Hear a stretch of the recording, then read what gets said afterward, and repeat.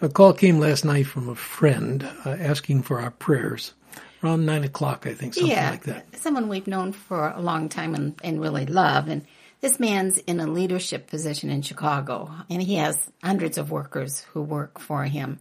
They put up electrical grids in buildings.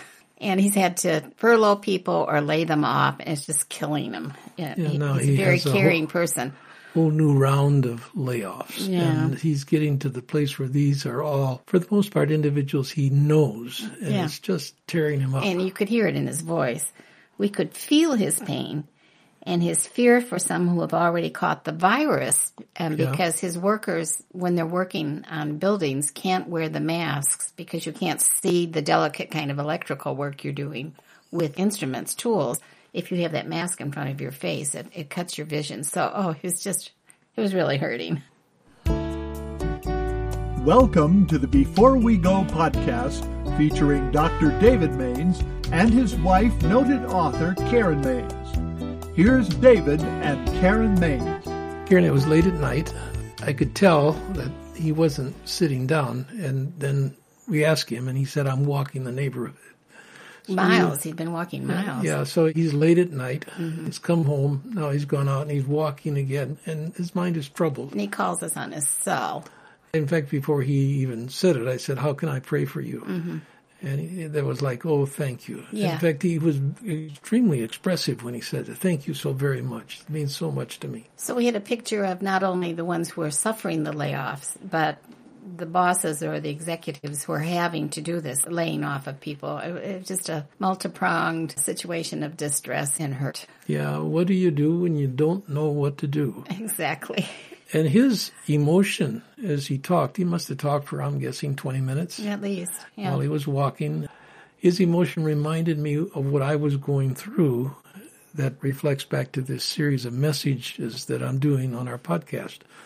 I was going through it was like terror. Mm-hmm. I didn't know if I would make it through or not. And the truth is the whole ministry collapsed. Mm-hmm. I was hoping it wouldn't, but it did. And it was during that time I was giving these messages to college students. And I did the series, What Do You Do When You Don't Know What to Do?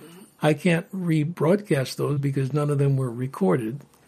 But I'm going through what eventually became a book and chapter by chapter saying this is what helped me at the time.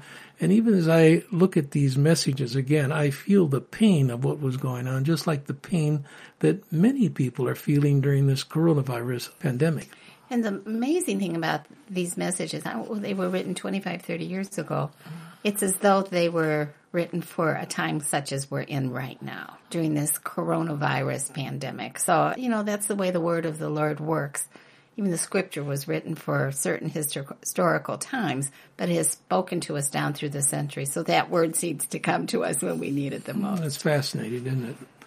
It's even in addition to my memory bringing these back. That phone call last night brought back all those feelings. And so I go into another presentation. And as I prepared for this, I asked myself, would this really help my friend? Mm-hmm. And I'm thinking it would. So let me share that and then we'll talk at the far end, okay? It was such a simple question from a friend.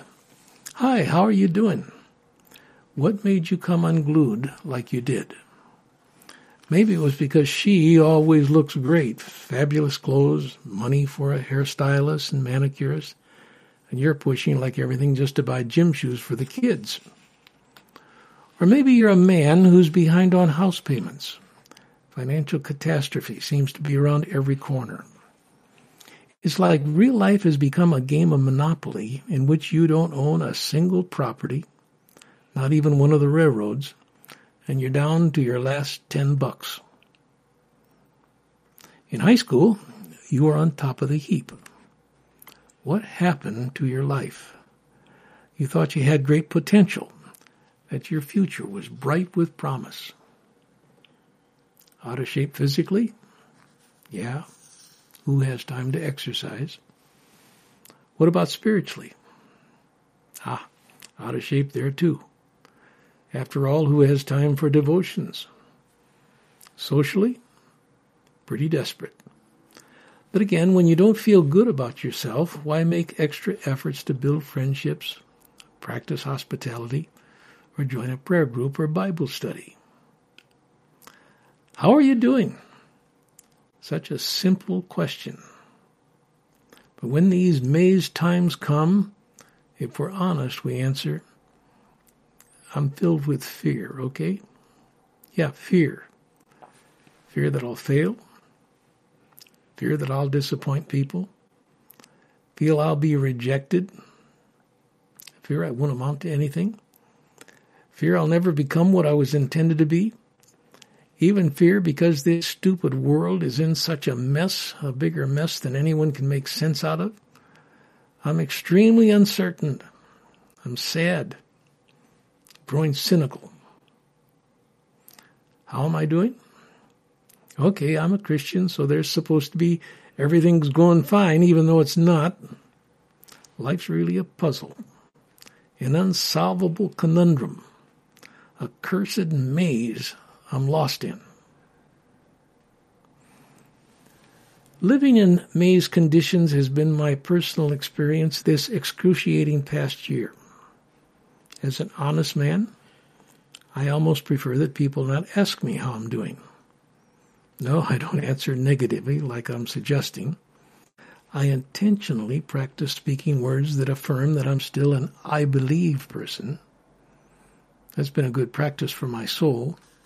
But words don't pay radio bills or satisfy station owners who choose to believe what critics write about the Mainses. I have, nevertheless, tenaciously held on to the great promises of God's Word. Believe it or not, I've told myself.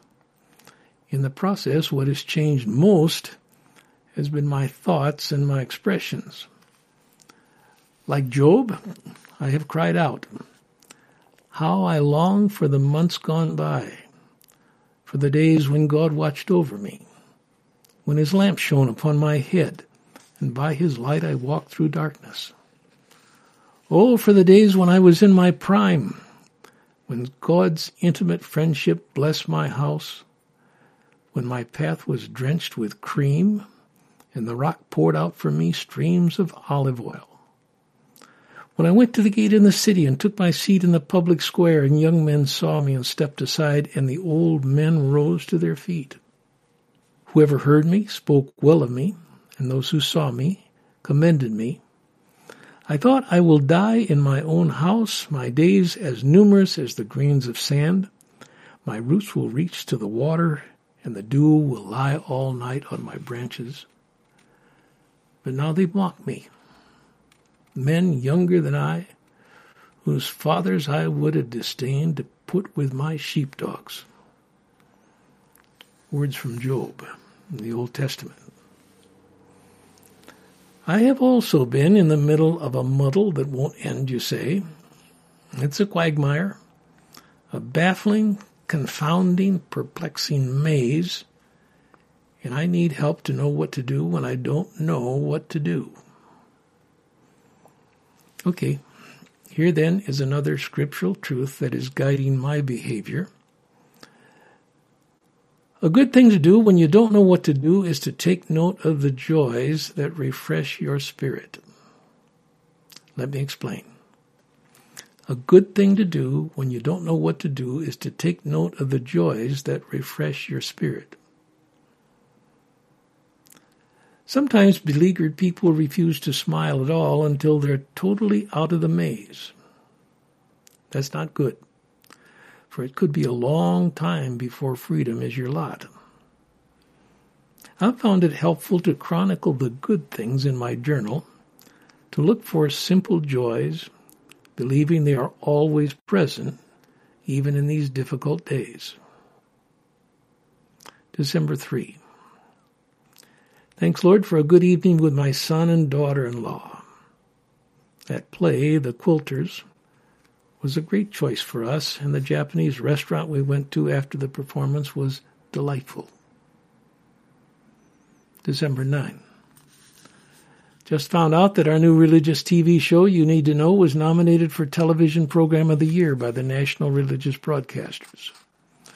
What a surprise. We're one of 2 finalists. That's great, Lord. December 14th. A will came in today for $8,000. That really helps. Bless you, Lord. And please thank this good person who is now with you, so I can't say thank you to him. Did you see the popular film Forrest Gump? The main character, Forrest Gump, was adept at seeing the good in everything. I would say he is a contemporary holy fool. I think his attraction for an often dissipated and jaded American viewing audience was this capability of positive innocence. Reading scripture recently, I began to picture Ruth as a kind of female Forrest Gump. To start with, she doesn't really know God any more than the film hero does. She's married to a Jew who dies on her like Forrest's wife does on him. Remember Gump's line in the movie? Mother says dying is part of living. I wish it weren't. When Naomi, the older widow, decides to return home to who knows what, Ruth's sister-in-law stays in Moab where she's always lived. Ruth, however, clings to Naomi and says, "Where you go, I will go." Hear her sounding a little like a female Forrest Gump. Your people will be my people, and your God my God. When the two reach Bethlehem, it's barley harvest time, and Ruth gleans with the poor folk behind the professional reapers. And wouldn't you know it, she's innocently chosen the field of wealthy Boaz, a relative of Naomi's. Noticing her, a beautiful young stranger, he invites her to share his lunch. "What a nice man," she tells her mother-in-law, who by now has figured out who this powerful landowner is. When he lies down, Naomi instructs her, note the place, then go over and uncover his feet and lie down. He will tell you what to do. "I will do whatever you say," responds Ruth Gump. Ruth from Moab. Perhaps for the sake of contemporaneousness, I'm not being fair to this woman whose name appears in Matthew's genealogy of Christ. In the middle of a hard time, she has this marvelous quality of always finding what is good, and I want to be like her in the middle of my hard times. December 16th. Office Christmas party is wonderful. What a great staff of loyal workers you've given me, Lord. And how good to laugh together. December 18th. Enjoyed the time at Neff's open house. Thank you for friends who show love in beautiful ways. When the going is rough, social occasions can sometimes give us a needed change of pace. This was true in the scriptural passage I want to refer to next. It's halfway through the final week of Christ's life, and he's aware of everything in the horrific near future. Very soon, he will gather with the 12 to celebrate the Passover one last time. You can feel the pressure building in these historic accounts as Christ orchestrates all events leading to his betrayal, trial, and crucifixion. But a person can only take so much heaviness. Then, in today's terminology, you max out. I thought the Spielberg film, Schindler's List, was masterful. If it had been a documentary, it would have been overwhelming. As it was, there were shining moments of good, which made it tolerable to take in the magnitude of the evil being chronicled. But audience needed breaks from the Holocaust narrative, or it would have been just too much to absorb. Possibly this is what God did for his son as he faced the final death-defying Jerusalem sequence in Matthew 26. Maybe God the Father provided a respite. Anyway, once again, the person who brought the joy that refreshed was a woman. Jesus is reclining at the table in the home of a friend. When this unnamed lady enters the scene, she has an alabaster jar of expensive perfume. and she pours it over his head. What an extravagant, fitting, loving act. 2 days before his last Passover, Jesus could have written in his journal, she poured this marvelous perfume on me beforehand to prepare for my burial.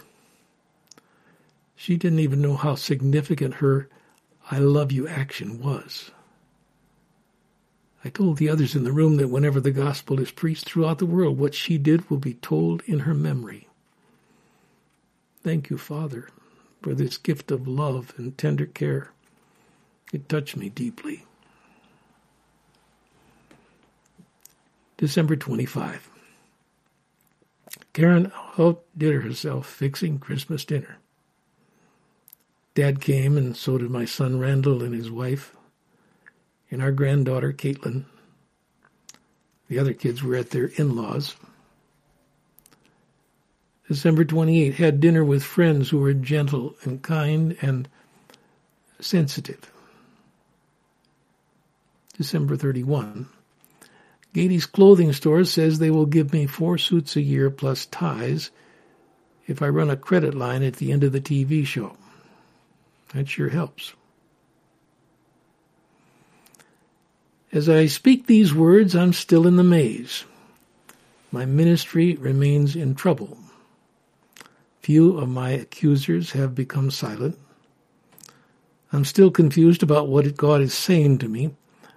Board members are uneasy, and there's always a meeting looming ahead. But I am determined to keep track of the good. Lord knows I need it.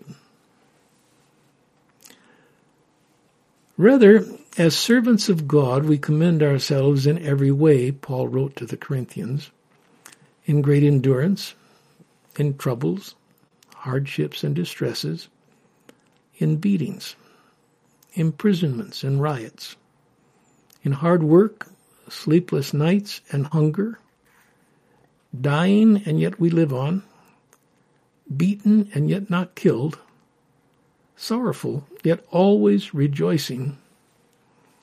That's from 2 Corinthians 6. Amazing. Sorrowful yet always rejoicing. It's hard for me to personally identify with the full impact of Paul's words. But in my travels to other countries, I've met numbers of believers who must know firsthand what he's writing about. My mind recalls a dinner conversation in the semi-darkness of a small hotel restaurant in South India.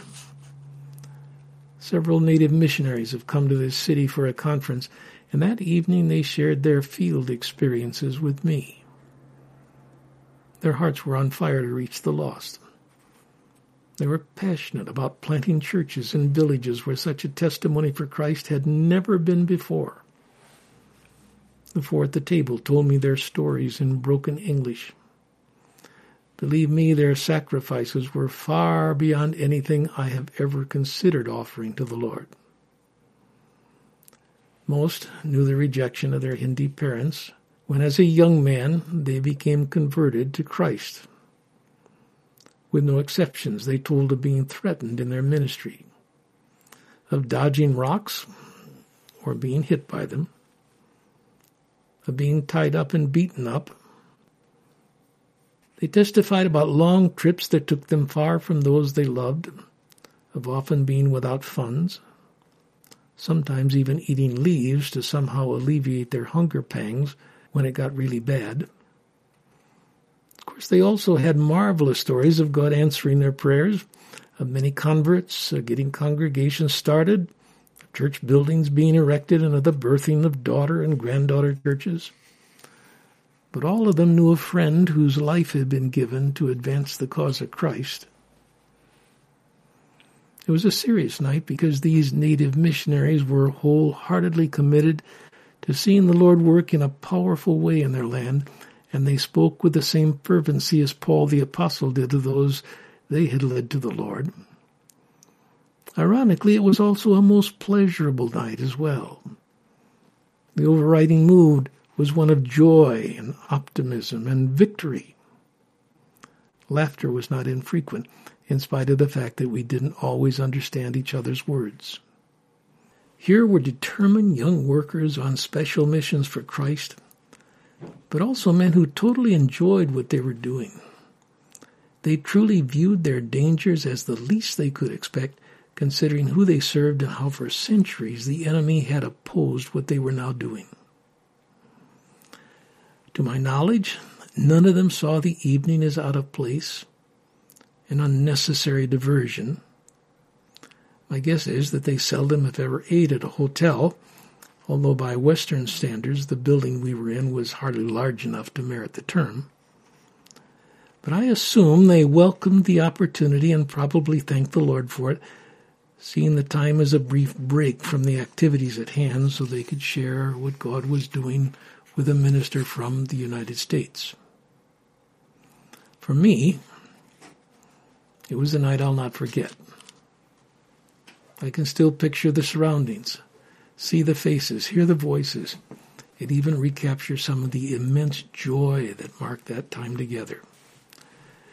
Be joyful always, Paul wrote to the Thessalonians. Give thanks in all circumstances, for this is God's will for you in Christ Jesus. 1 Thessalonians 5:16 and 18. They understood what he had in mind. When the journey is difficult, the mission confusing, the way fraught with dangers, I choose to believe that the Lord will provide items or occasions of refreshment and ministry for me. I must learn to make the most of them. Not long after I graduated from Wheaton, Tolkien's Trilogy of the Ring came out. Reading the 1,359 pages of these 3 volumes was like taking a postgraduate course in fantasy adventure literature. Most readers are familiar with the story of the intrepid band of 9, including Frodo the Hobbit, who must take the One Ring, ruler of all the rings of power, and destroy it in the stronghold of evil Sauron. There are so many pages of difficult encounters, long journeys, injuries, confusing twists and turns, and of course frightening battles. For the reader, it's most refreshing at the end of Book 1 when the 9 adventurers come to Lothlorien, where the elves reign. Quoting from the book. They remain some days in Lothlorien, so far as they could tell or remember. All the while that they dwelt there, the sun shone clear, save for a gentle rain that fell at times, and passed away, leaving all things fresh and clean.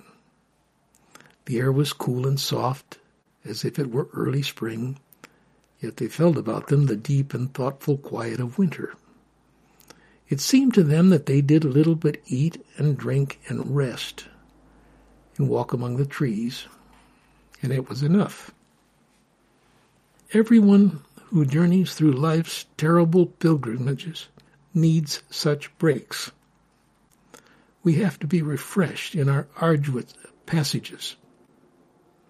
Certainly we must not overlook these delightful provisions or let them slip through our fingers. Here again is my real-world Lothlorien list. January 2. First workday of the new year. Excellent mail from friends all over the country sending year-end contributions. January 6th. I've been sick and my voice gives out doing TV taping. My co-host, Melissa Timberlake, fills in at the last minute and does a great job. I'm so proud of her, my daughter. January 9. Board meets, but at the last minute 3 people have to cancel for legitimate reasons. First time in 19 years we don't have a quorum. No official meeting is held. Takes the pressure for decisions off for the moment. They'll try to get together again a month from now. Overall picture should be much better by then. So praise the Lord. In Scripture, it's a terrible day in Israel's history, a time of lamenting because Jerusalem has fallen, when Jeremiah wrote in Lamentations 3:19-23, I remember the bitterness and the gall, and my soul is downcast within me. Yet this I call to mind, and therefore I have hope. Because of the Lord's great love we are not consumed, for his compassions never fail. They are new every morning. That from a man whose country had just been conquered. Are you yourself in a maze? Can you affirm, quote, God's compassion is new every morning? Can you sing the old hymn, truly believing, great is thy faithfulness, O God my Father? There is no shadow of turning with thee. Thou changest not, thy compassions, they fail not. As thou hast been, thou forever wilt be. Great is thy faithfulness. Great is thy faithfulness. Morning by morning new mercies I see. All I have needed thy hand hath provided. Great is thy faithfulness, Lord, unto me. January 16. A letter arrives informing me that we have won the award of 1995 Television Program of the Year by vote of the constituency of the National Religious Broadcasters. The announcement and the trophy will be presented at the opening session of the NRB convention in Nashville at the Opryland Auditorium. Ah, that's fabulous news. Great is thy faithfulness, Lord, unto me.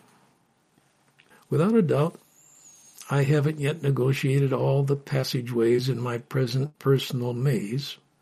I sense I'm getting closer to solving it, but in the process I'm learning about what to do when I don't know what to do. And again, one important item is to take note of the joys that refresh my spirit. And I heartily commend the practice to you. No, it's not an original idea. I defer to Jeremiah, and to Ruth, and to Paul, and to many others who have gone before me. Every one of these people would testify that God brings his grace to bear, even in the midst of our trials. It's a beautiful truth, but let me just end by sharing the scripture the Lord gave to me this morning as we're in the midst of this coronavirus pandemic. We're all as a nation isolated in our homes. We're keeping social distancing. We're trying to avoid going out into public. Yeah, and some people going through incredible sorrow. Sorrow, death. Others, not as bad. And loss of income. Bosses who are having to lay off people they love. I mean, it's an awful time. Mm-hmm. So this is what we need to focus on. This is from Psalm 45. Many, O Lord my God, are the wonders that you have done. The things you plan for us, no one can recount to you. Were I to speak and tell of them, they would be too many to declare. Yeah, that's wonderful. And Karen, I'm thinking that this is a practice that we began long, long ago. I did this as recently as before when the phone call came last night. Mm-hmm. And it was a good day. Mm-hmm. You and I have said, let's take advantage of these times that we have and figure out what's most important in our lives. And after the meeting with you, you said, what's important to me is that I write the book on listening, but I'm not sure I can do it on my own. I somehow need help. And we talked and said, that here's Dr. Veith down in Chattanooga, Tennessee, and he's a great neurosurgeon. And he has all the information you need. Maybe you could co-write the book with him. So we put the call in. Felt like I needed someone who would work with the brain science of what happens when we listen to one another, when we hear, and when we feel understood. So you gave me a push, you called him, and I asked him if he would co-write this with me. And I had broached this before with him and then given him a couple weeks to think about it. And so he was very eager to be a part of this project, or at least I'm perhaps projecting his eagerness. No, he said that. He was very pleased. But this will be a project in our lonely, isolated culture. The suicide rate is mounting. I just hate to see what we find out after this social isolation is all over.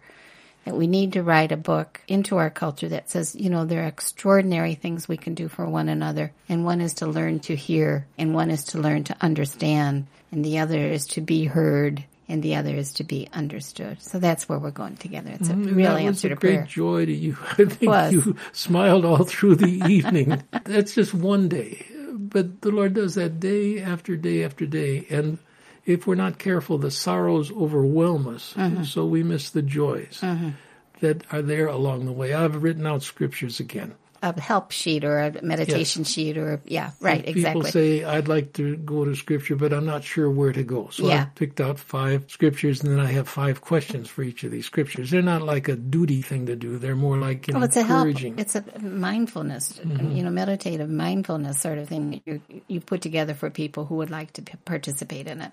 Yes, so this is just to reemphasize what has been said as we've had this opportunity to speak with friends. So many ways when you begin to think about it, how the Lord is good and how he brings joy into our lives. I'm especially appreciative of the many supporters who have not only continued to be generous, even though their lives have been changed immensely. And we have a lot of older people who support us because we are older people. Who've supported us for decades. And they're so incredibly gracious in the way that they've stuck with it. And then they not only give a gift, but they write a note and say how they're praying for us. You know, we are like being lifted up even as we lift up others. So it's this incredible body of Christ. And we are fortunate to be a part of it. I'm just so grateful. Anyway, friend, if you'd like to get those verses, there's no cost involved, obviously, but here's Dear Dean to tell you how to get those. You may obtain a copy of the handout mentioned in this podcast by pointing your web browser to the following link, grow.beforewego.show. That's all lowercase letters, GROW dot, all one word, beforewego.show, SHOW. And if you would like to write to us, please send us an email at the following address, hosts@beforewego.show. That's all lowercase letters, hosts@beforewego.show. You've been listening to the Before We Go podcast. If you've enjoyed this podcast, please remember to rate, review, and share on whatever platform you listen. This podcast is copyright 2020 by Mainstay Ministries, Post Office Box 30, Wheaton, Illinois 60187.